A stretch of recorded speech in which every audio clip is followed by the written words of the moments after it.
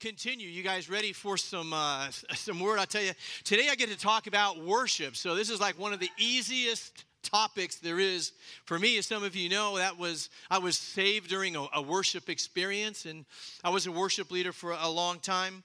And we're going to continue in our series, Activate, and the title of it really today is that worship changes everything. And that's the kind of, mantra is kind of a bad word, I guess, to use. And there, the slogan or the saying or the thing that if you don't get anything else out of today, I really want you to get out today. Just remind each other, husbands and wives, that worship changes everything. And when we talk about activate, we're really talking about to set in motion, to propel or to compel, to mobilize, energize or excite. And we've been using this thing that basically we want to go from being active disciples to being activated disciples. And for some people, I know you're saying like, well, what does that mean? Isn't it really the same thing? And I want to say, no, it's not. That basically we're saying we want to be activated. It means basically that we are woke, that we go throughout the day and we know and can see and we are looking for God's working in our day-to-day lives, every circumstance that we have, and we embrace the opportunity to join God in whatever He's doing.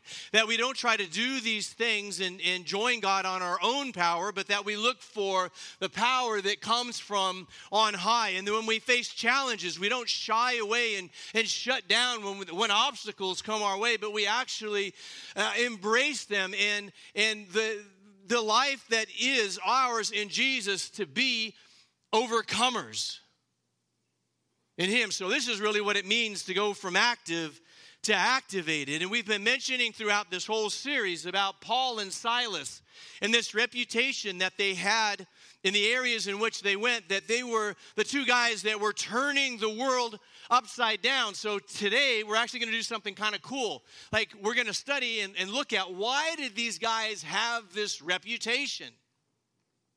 What were the events? What did they do? And when they came into Thessalonica, the Jewish leaders there said, whoa, these are the guys that are turning the world upside down. So why were they saying that? And I want to say we're just going to back up one chapter. If you have your Bibles, we're going to be in Acts 16 quite a bit today. It's probably a story that some of you have heard before, but we can see that the street cred that these guys have comes from what happened in Philippi on a mission trip, the first mission trip that they took into Philippi.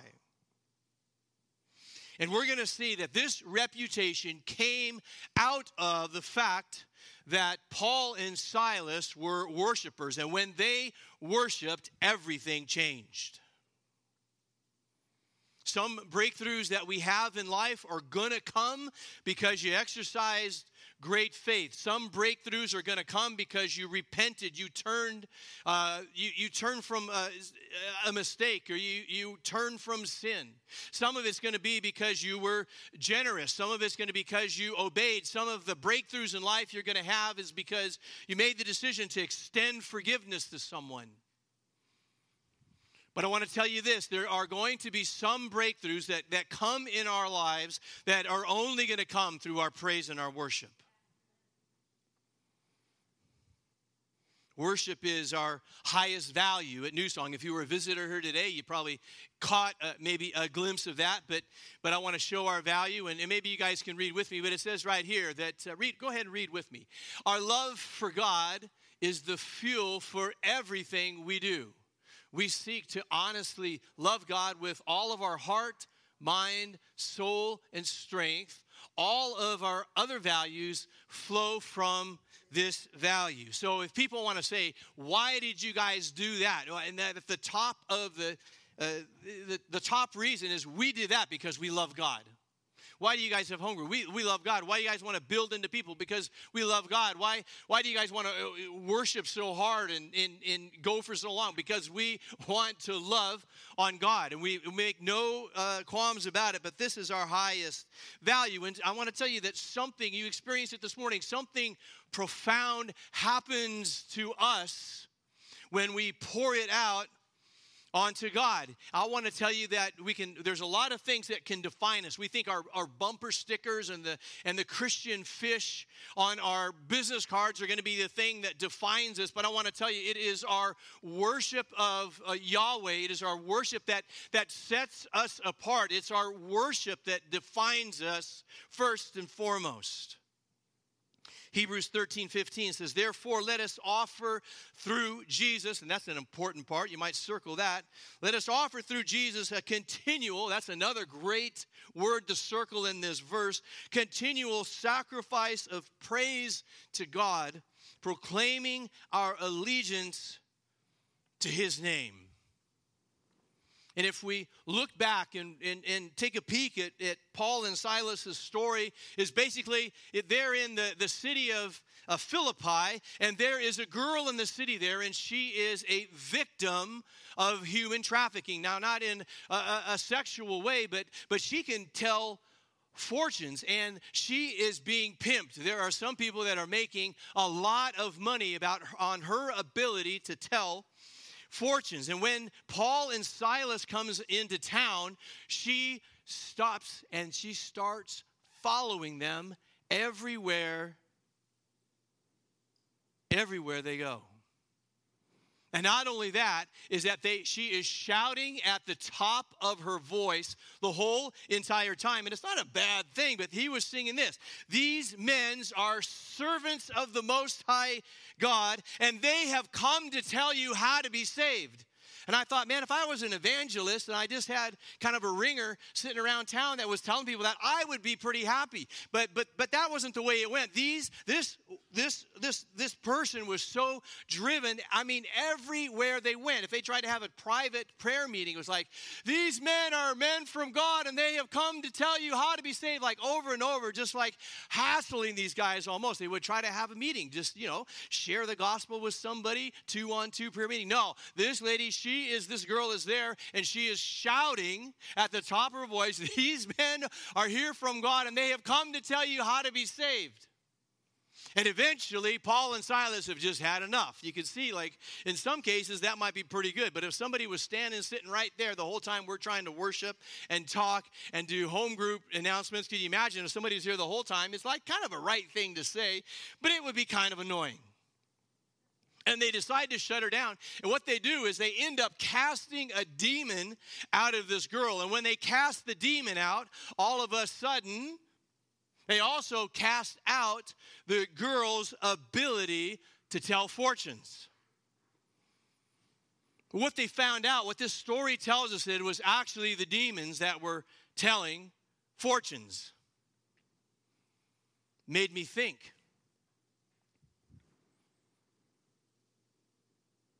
Should we really be checking and stopping by the psychic? It was the demons. It was the demons that were telling their fortunes. But now, the fact is this girl has no value, and her pimps, so to speak, get completely enraged, and they accuse Paul and Silas of civil disobedience and causing civil unrest. They accuse them of anarchy and being lawbreakers, all of these trumped up charges, and they are dragged before the authorities. They are stripped and they are beaten with rods. It's kind of that saying that goes that no good deed goes unpunished. You guys ever had those kind of days where you had just like, I was just helping. I was just trying to do some good. But I want to tell you, every time we move out and we try to help, that we can expect some sort of pushback. Acts 16:23 and 24. Picks it up here. They were severely beaten and they were thrown into prison. The jailer was ordered to make sure they didn't escape. So the jailer put them in the inner dungeon and clamped their feet in stocks. And we have to know that whenever we're going to be set free, you know that not everybody is going to be happy with it. You know that other people have a plan and an agenda for your life. Even people that love you, they want you to do certain things. The state of North Carolina, they have an agenda. You're going to pay your taxes. You're going to obey the city of Huntersville or Cornelius. You're going to obey the laws. They have an expectation. They have a plan and an agenda. And I'm not saying everyone is off, but I tell you, not every agenda is pure in your life. Like, and maybe there's, and when you try to get somebody else free, once you've been set free, you can really expect the pushback, because what you're going to find is that the person you're trying to set free with the gospel of Jesus Christ, that there's other people around them that are trying to get them to do some things, and it may not be that they're pimping them, but they still want to control them. They still want something out of them. And the freedom that comes with the gospel of Jesus Christ is a direct threat. A direct threat to that. And basically, the enemy, when Paul and Silas here are in Philippi, the enemy is trying to shut down the plans and the purposes of God. And they are placed into a dungeon where no lights exist. Like, we have to get this thing out of our mind as far as like these federal penitentiaries and kind of what they had. This was a stinking hole. There was no bathrooms. There was no light. The only break you had during the day is if the prison guards needed a little bit of exercise, they would come down and they would torture you. The stocks that are on their feet, we can think, like, hey, maybe these are those home arrest little kind of bands that kind of fit on there, and nobody ever knows that you got them. No, they were put into stocks. These aren't even just shackles. These are stocks. These are huge pieces of lumber in which they have one half here, and you put your legs in, they put the other half, and they lock it down. And a lot of times that piece of lumber, that stock, would weigh just as much as you have. So they're bound from moving forward. And I want to tell you that their circumstances had them contained, but their worship couldn't be contained. Their circumstances had them contained, but their worship couldn't be contained. The next verse, 16:25, it says, around midnight, Paul and Silas were praying and singing hymns to God, and the other prisoners were listening. I want to tell you that these guys talk about bad circumstances. These guys are in among a group of people with some very, very dark stories. They are in the very, very darkest place of all of town, in the darkest place of the darkest place. And during the very darkest part of the night, at midnight, they begin to worship their God. And we have to be reminded this morning, and this story is here, this account is here to show us that no matter how dark your circumstances are, no matter how contained or dark, they cannot shut down your worship. It cannot be contained. And it says, verse 26, Rick was talking about the earthquake. Suddenly there was a massive earthquake, and the prison was shaken to its foundation. All the doors immediately flew open, and the chains of every prisoner fell off. Now, what's the most important word in this verse? Suddenly.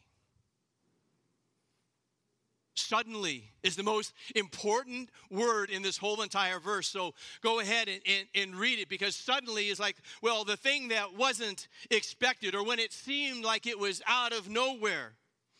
The thing that nobody would have ever thought of happening. God was working and God was exacting it even in that moment. So it didn't happen before they were worshiping. It didn't happen after, but it was the moment that they were worshiping. And I want to tell you, when we worship and pray, I want to tell you that a suddenly is on the way. Suddenly is on the way the moment we begin to praise and to worship. And in scriptures, here's what I noticed about scriptures, about the suddenlies that came in. When we looked at it, it was always, the suddenlies happened for the people that were seeking God with their whole hearts. The suddenlies came when people were praying. The suddenlies came when they were worshiping and they were trusting in God apart from anything else. And it's those people in which the suddenlies of life came. I mean, the suddenlies of God came. Let's face it, I want to expose kind of our methods a little bit. Paul and Silas were not going to be smart enough to outwit the jailers and be set free. Barney Fife was not working at the jail. They weren't going to use some sort of mind control on these guards. In fact, if you were a Roman guard and your prisoner escaped, you were done. In fact, for Paul and Silas, when they were being placed into the dungeon, they even gave them a reminder, the guards, remember, I mean, they already knew they were going to be facing execution, but he said, remember, put these guys in and don't let them escape. He's like, they were reiterating it, like if anybody else gets out, you may take a bribe, you may do all that, but for these guys, you just better not. You might take $1 million to get them out, you're going to be a millionaire for like half a day. And as soon as they find out the prisoners are gone, you are finished. So they weren't going to outsmart these guys, and they weren't going to start doing enough push-ups and get swole, use their stocks and hit the exercise yard and pump for 6 hours a day. They were not going to get big enough and strong enough where they were going to be overpowering anybody. But their worship changed everything. And as a result of their worship, what we're going to see is that everyone around them was set free. Did you guys catch that part in the account? It's very, very important for us to get. Not only were Paul and Silas set free, but everybody in the environment, everybody around them. And sometimes we can seek the breakthroughs that we need because we're in a tough spot. But I want to tell you that your breakthrough is not for you alone. Your breakthrough is about the salvation of the world.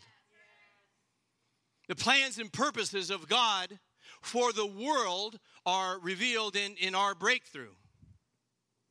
Not just the plans and purposes that he has for us. And everybody was set free. Verse 27 through 30, the jailer woke up to see the prison doors wide open. He assumed the prisoners had escaped. So he drew his sword to kill himself. I imagine he's figuring like, at least I won't suffer this way, or I don't know what these guys might do to me because I had the strict orders and I don't want them to do whatever they're going to do to me. But Paul shouted at him, stop, don't kill yourself. We are all here.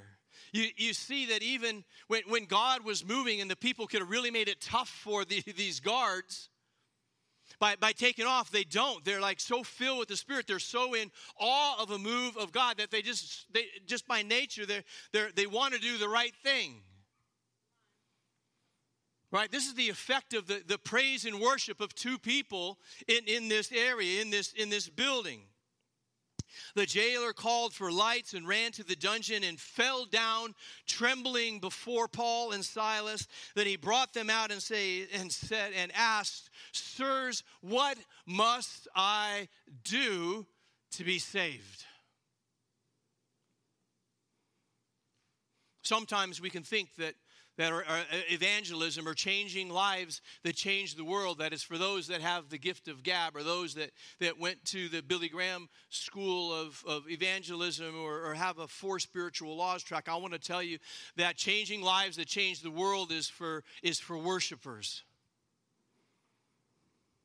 It's our worship that brings about. Like he didn't have to twist. He didn't have to ask him any questions. All he had to do was worship, and God moved. And he says, what do I have to do to be saved?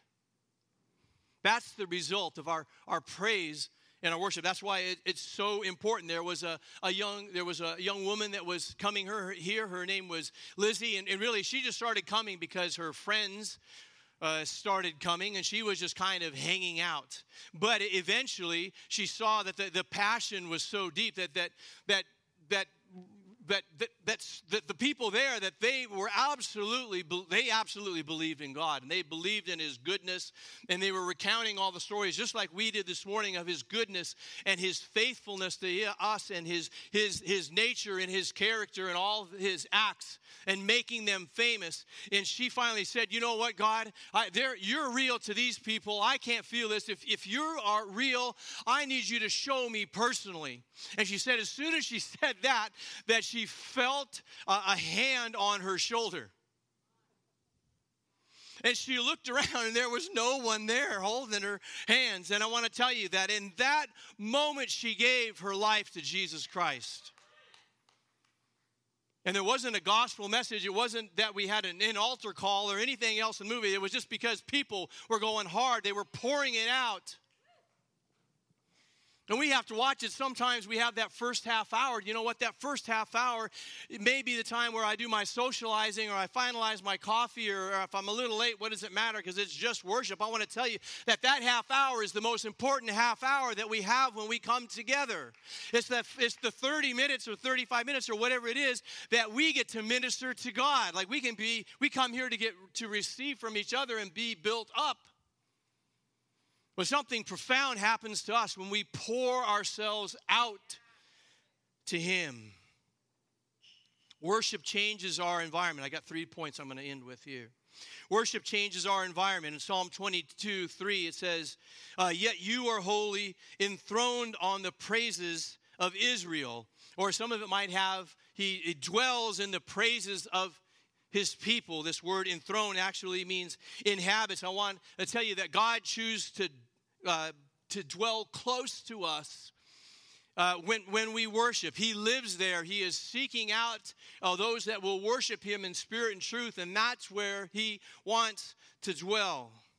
Worship changes our mind. I want to tell you this. The best thought that you can ever have in this life is that God is worthy of praise. You're going to have a lot of thoughts. You're going to probably have thousands of thoughts today. And then I don't know how many hundreds of millions or billions or trillions of thoughts you're going to have in your lifetime. But the purest, truest thought that you are ever going to hold up in here in your grill is going to be that God is worthy of our praise. He deserves our loyalty. He deserves our devotion. He deserves our love. He deserves our accolades. Revelation 4:11 says this, you are worthy, O Lord our God, to receive glory and honor and power. For you created all things, and they exist because you created what you pleased. In this selfie-focused world, I want to tell you that worship is the antidote. Worship keeps us from navel gazing. You guys know what navel gazing is? Woe is me. Oh, why am I so? Why does God always get them blessed and you know, just kind of looking down, so focused on self? Worship is how we do it. Worship sets our mind and our thoughts and gives us the view from on high.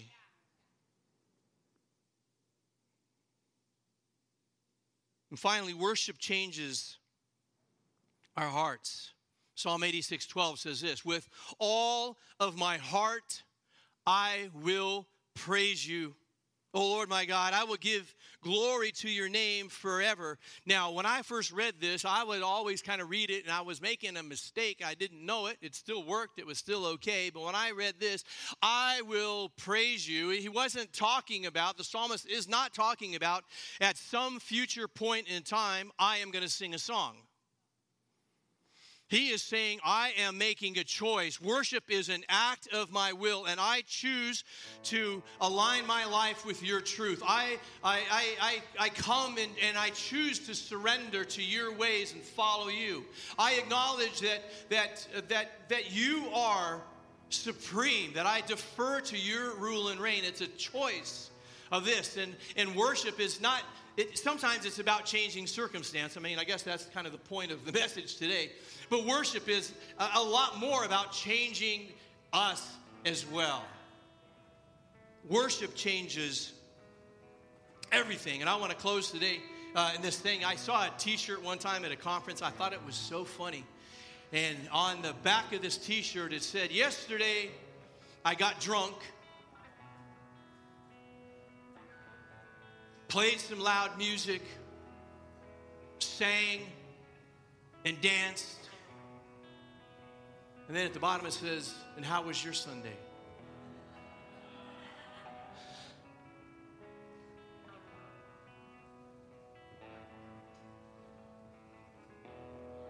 All right, Ephesians 5:18. We're going to end with worship.